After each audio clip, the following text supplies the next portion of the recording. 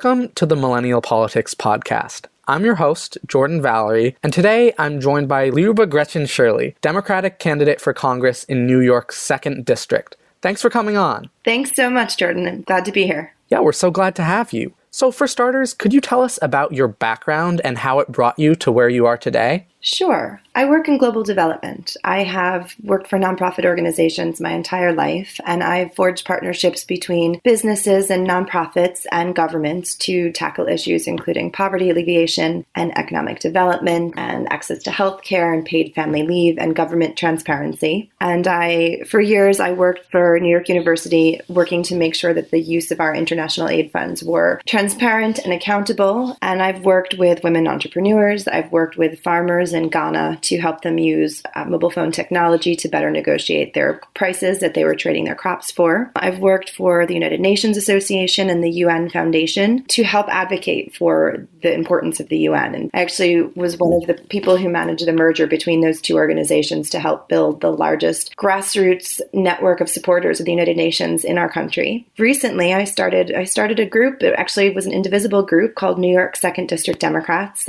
I thought that it would mostly attract Democrats that were alarmed by Donald Trump's policies, but interestingly enough, we've welcomed a number of independents and even a lot of Republicans into our group who really want to see new change.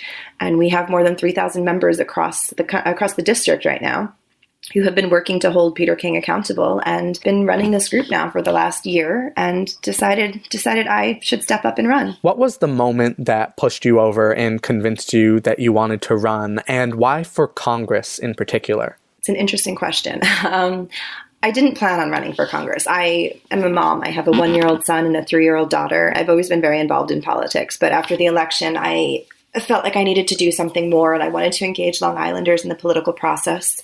And I reached out to party leadership out here and local elected officials, and I didn't get very far. And that's when I started this Facebook group, which turned into this incredible movement across the district of people who were finally realizing how Peter King's votes affected them and wanted to, stand up and fight back. And I got very involved, and we started organizing lobby days and rallies and protests and letter writing campaigns and working on local elections, and people started asking me if I would consider running for Congress. And because my children were so young, I really, I thought about them growing up in a country with a president who proudly boasts of sexually assaulting women, and a country where our Congress works day and night to pass a healthcare bill that would make being a rape or domestic violence survivor a pre-existing condition. And then, I'm watching what they're doing with the tax plan, and, we have more than half of our representatives are millionaires, and they do not represent middle-class American families. And I want to see working Americans in Congress who are making decisions who actually understand how the policies that they're enacting in DC are affecting our lives. And then this incredible group called Square One Politics actually reached out to me. They were started by some people who work in media and some former Obama staff, and they founded this incredible group, and they looked at districts across the country that had gone to Obama, that then went to Donald Trump, that had long-term Republican incumbents, that hadn't had a really strong fight.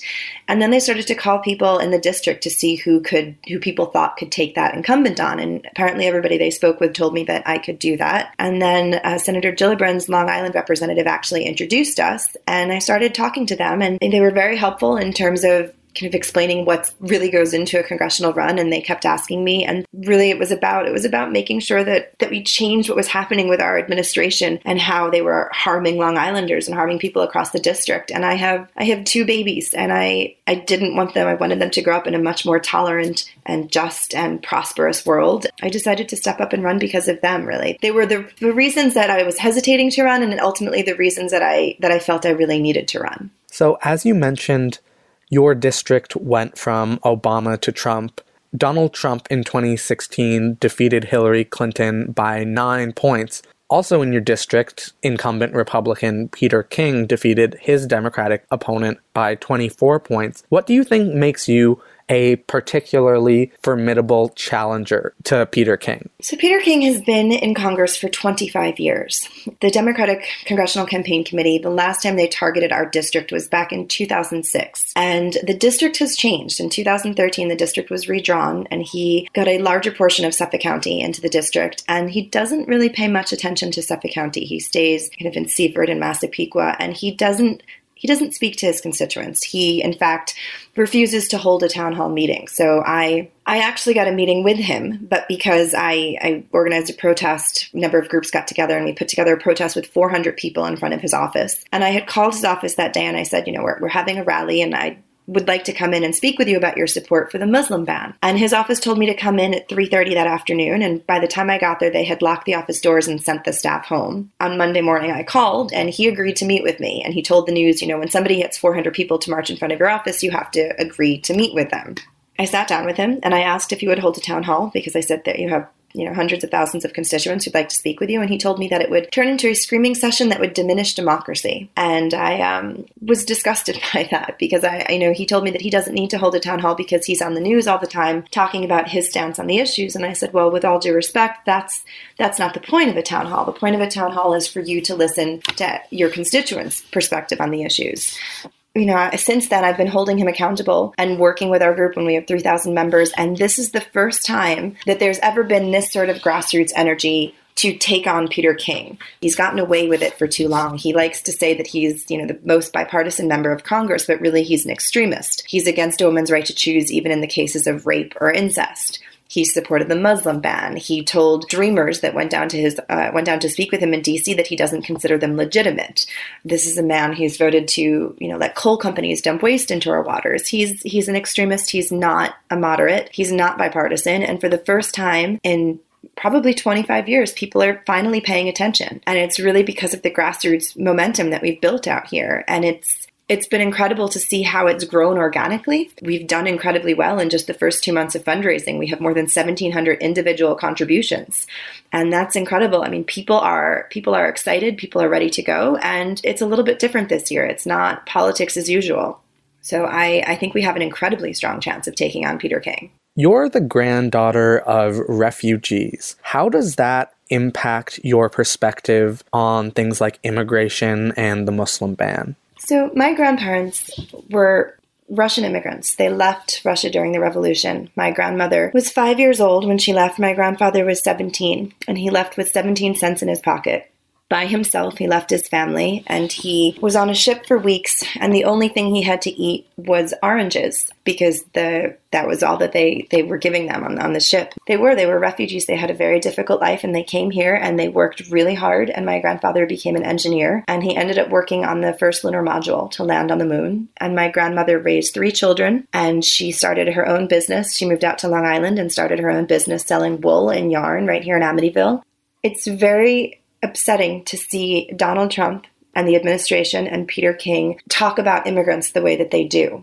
Immigrants are the backbone of they strengthen our economy. Dreamers pay $2 billion a year in taxes.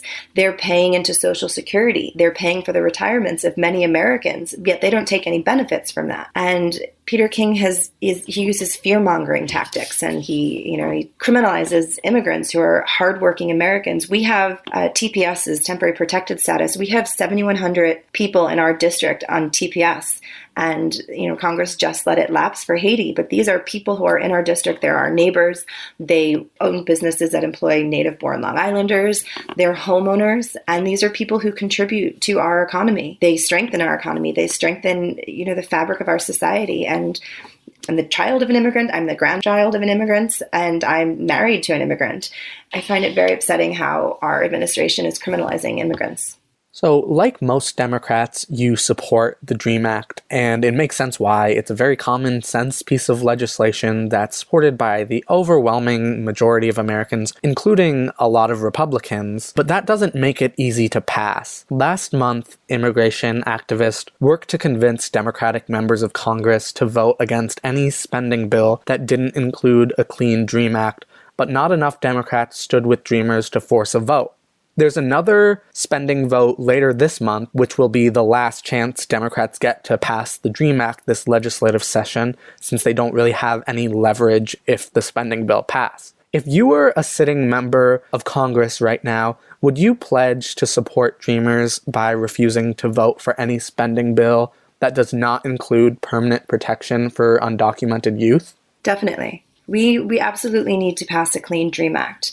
And, Peter King doesn't support the DREAM Act. He supports something called the ROC Act, which doesn't cover any TPS recipients. And For Long Island, it's not only the right thing to do, but it's also an economic issue. When you all of a sudden take people who are here legally and you make them undocumented, what's going to happen? It's going to be a public safety crisis because we have the MS-13 gangs in our district. And if people are undocumented and they're worried about being deported, they're not going to go to the police anymore and tell them what's happening with the gangs in our district. And those people will be at risk of being, preyed on by the gangs because they know they're not going to go to the police. If those people are no longer able to work, they're going to foreclose on their mortgages. We already have a zombie home crisis out here on Long Island. It's going to get worse. If we have more zombie homes, property values are going to go down. And, that becomes a safety crisis as well. It's definitely something we need our Congress to fight for. As you said, the rights of undocumented Americans is an economic issue, but it's often classified as identity politics, along with women's rights, LGBTQ rights, etc. And you've talked about your problems with this framing. Could you explain how these are issues of economic justice? Absolutely. I was raised by a single mother who's a public school teacher, and she also taught night school to make ends meet. And, I worked my way through high school and through college, and I paid my tuition and I helped my mom out with bills. And I know how important it is for women to have economic freedom. We are the key engines of economic growth, and studies continually show that women tend to invest larger portions of their income into the nutrition and the health and the education of their children. Women are critical to strengthening working families. And helping women succeed in our economy pays huge dividends down the road. Iceland just became the first country to legalize equal pay for equal work for women and men. And that's incredible because in the States right now, white women earn 77 cents for every dollar a man earns. Black women earn 63 cents and Latinas earn just 54 cents. And that actually leads to hundreds of thousands of dollars of lost lifetime earnings. And older women in America are at greater risk of living in poverty than men are. And that's unacceptable. And Peter King actually voted against the Lilly Ledbetter Fair Pay Act. He voted against equal pay for women for equal work. When you think of the policies holding the U.S. back from immense economic growth, we don't think identity politics. We think taxes and infrastructure and trade. And we do label birth control and healthcare and reproductive rights and maternity coverage and paid leave and affordable quality daycare and, sexual harassment as women's issues. But the reality is really different. If we advanced women's equal participation in our economy, we could add $28 trillion to global growth by 2025. To give you some perspective, that's the equivalent of the United States and the Chinese economies. I mean, that's a huge, huge number. And if we had similar labor force participation rates to Canada or to Germany, countries that have more equitable labor market policies, we'd actually have about 5.5 million more women in the workforce, and that would be an additional $500 billion in the U.S. economy. That's not an identity issue. That is an absolute economic issue, and we need to work on strengthening women's economic empowerment, and that's something that I've worked on. In my career, I focused on women's economic empowerment, and we have 19% of women in Congress. We need more women seated at the table, and it's not a women's issue, and it's not a man's issue. It's an American issue, and it's something that we really all need to rally behind in order to jumpstart our economy. So you mentioned that part of why you ran is seeing the man in the White House having bragged about sexual assault. And while that's kind of the most egregious example in politics, we've also seen recently that there is a crisis of sexual abuse in Congress. I'm wondering what you would do as a member of the House to confront that, knowing that a decent number of your colleagues might be a part of the problem.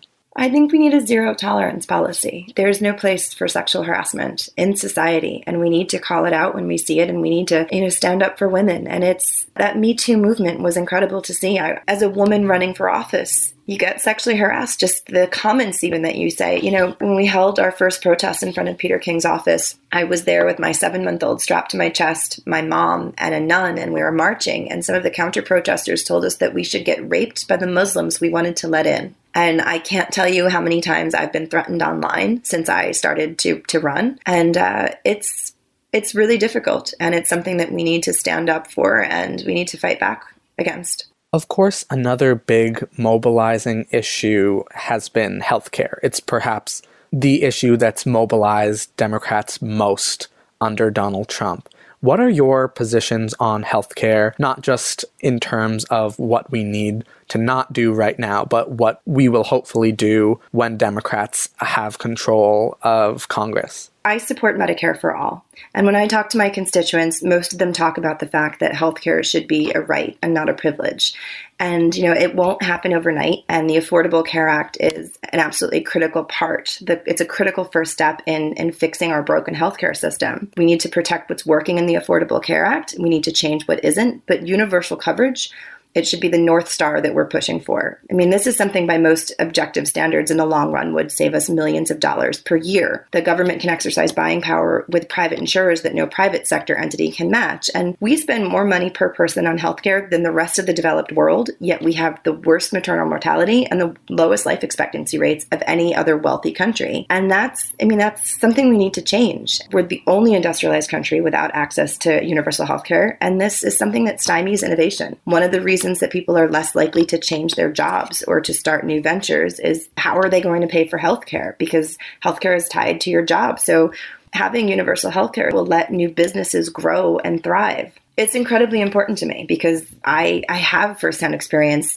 dealing with some of the downfalls of our current system. After each of my children was born, I had thousands of dollars in medical bills, even though we pay hundreds of dollars in insurance premiums each month. I recently took both my children to the emergency room. They both ended up in the emergency room within 2 weeks of each other, and I had $2,400 in bills because of our high deductibles. And my mother has had 6 spine surgeries, and I know what it's like to spend hours on the phone arguing with doctors who won't take her health insurance. We don't get to choose when we get sick, and I don't think that healthcare should just be for the wealthy or for those who are already healthy and can afford it. We need to fight for universal healthcare for every American, and nobody should have to hope and pray that they don't get sick or have an unfortunate accident. Our Representative Peter King actually voted to repeal the Affordable Care Act, which would have left 74,000 people in our district without health insurance, and it would have denied 3 hospitals in our district with millions of dollars in funding. So the ACA it's an important first step. It's enabled 20 million Americans to access health insurance. 60% of Americans want to expand Medicare to provide health insurance for every American. And I think it's time that Congress listen to what Americans actually want rather than the special interest groups that dominate the healthcare in our country. I definitely would be fighting for Medicare for all. Now, looking abroad, you have spent much of your career advocating for diplomacy and the UN, so I have a feeling you have some pretty strong feelings about what's going on in Washington and with the Trump administration right now. Yes. He is bragging about and threatening with nuclear war via Twitter, and I cannot comprehend that the President of the United States is behaving that way. We need to focus more on diplomacy. I mean, we spend 20 times more on defense and intelligence than we do on diplomacy and development. And only 1.4% of our budget is actually spent on international affairs. And that's including foreign aid programs and diplomacy and security partnership. And I spent my entire career working in international development and focusing on diplomacy. And that really stabilizes the world, not, having a president who threatens war over Twitter. We need a Congress who stands up. It's Congress's duty to approve war. I think what happened in Niger really made it clear that we need a new authorization for the use of military force, especially at a time when our president is, regularly threatening nuclear war via Twitter. The American people need more transparency, and Congress needs, they need their constitutional oversight back. I think that Congress really needs to step up and do that part of their job, because I don't trust Donald Trump, and he makes me very nervous for my children's safety and what he'll do to the country. I mean, I'm very concerned that he will start a war. I mean, we have a president who actually threatened nuclear war via Twitter. Yes, I'm very concerned with his lack of diplomacy and lack of knowledge of global affairs. Lastly, how can folks get involved in your campaign, and where can they find you online? Well, so our website is lubaforcongress.com. It's LIUBA for Congress.com. And it would be great if people could go to our website and sign up to get updates on our campaign and also to volunteer. And right now, the biggest thing we need are grassroots donations. We already have more than 1,700 individual donations from our supporters.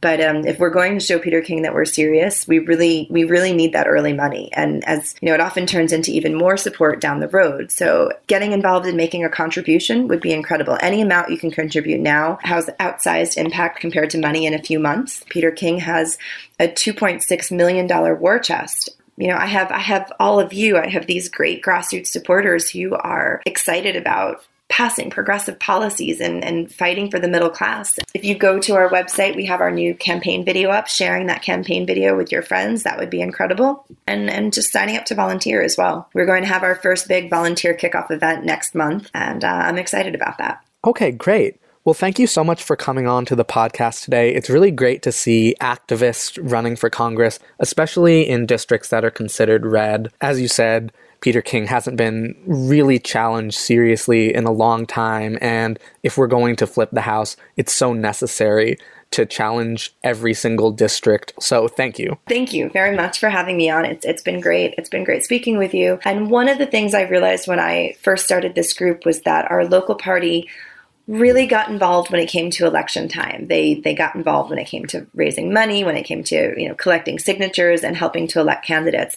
But the thing I felt was missing was engaging voters on issues that are important to them during the year when it's not election season. People care passionately about the issues, and if you give them a way to get involved, it turns into this incredible movement. And that's what's really been the greatest thing to see is we've had different committees pop up and people focusing on the issues that are important to them. And when we had our town hall, 300 people showed up, and they talked about how the policies that our Congress people were enacting in DC were affecting their lives. And it's really been an incredible thing to see this year. I'm thrilled to be able to run to represent this district, and it was great to talk to you today. Yeah, we wish you luck on your campaign. Again, I'm Jordan Valerie, Editor-in-Chief of Millennial Politics. You can find me on Twitter at JordanValAllen. Make sure to follow Millennial Politics on social media, subscribe to our newsletter, and check out our merch at millennialpolitics.co. And stay tuned for the next episode of our podcast to hear more great candidates like this. Thanks for listening.